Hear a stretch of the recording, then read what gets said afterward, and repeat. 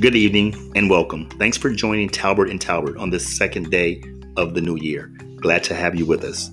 Talbert and Talbert podcast is an informative online broadcasting with featured stories about current news, live events, health, life, and sports. The other panelist is away today. He is debuting his new album. I certainly wish him the best of luck in that endeavor. Let's get right to it. Trevor Lawrence. Trevor Lawrence may have gone further down the Heisman list with the performance of his team last night. More notably, the words of Dabo Swinney may have sunken their battleship. They were demolished by the Ohio State Buckeyes.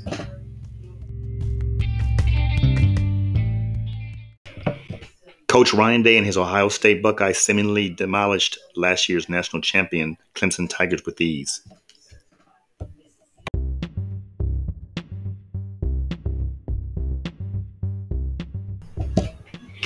Trevor Lawrence struggled while Justin Fields flourished, setting up the national title showdown against Alabama on Tuesday night.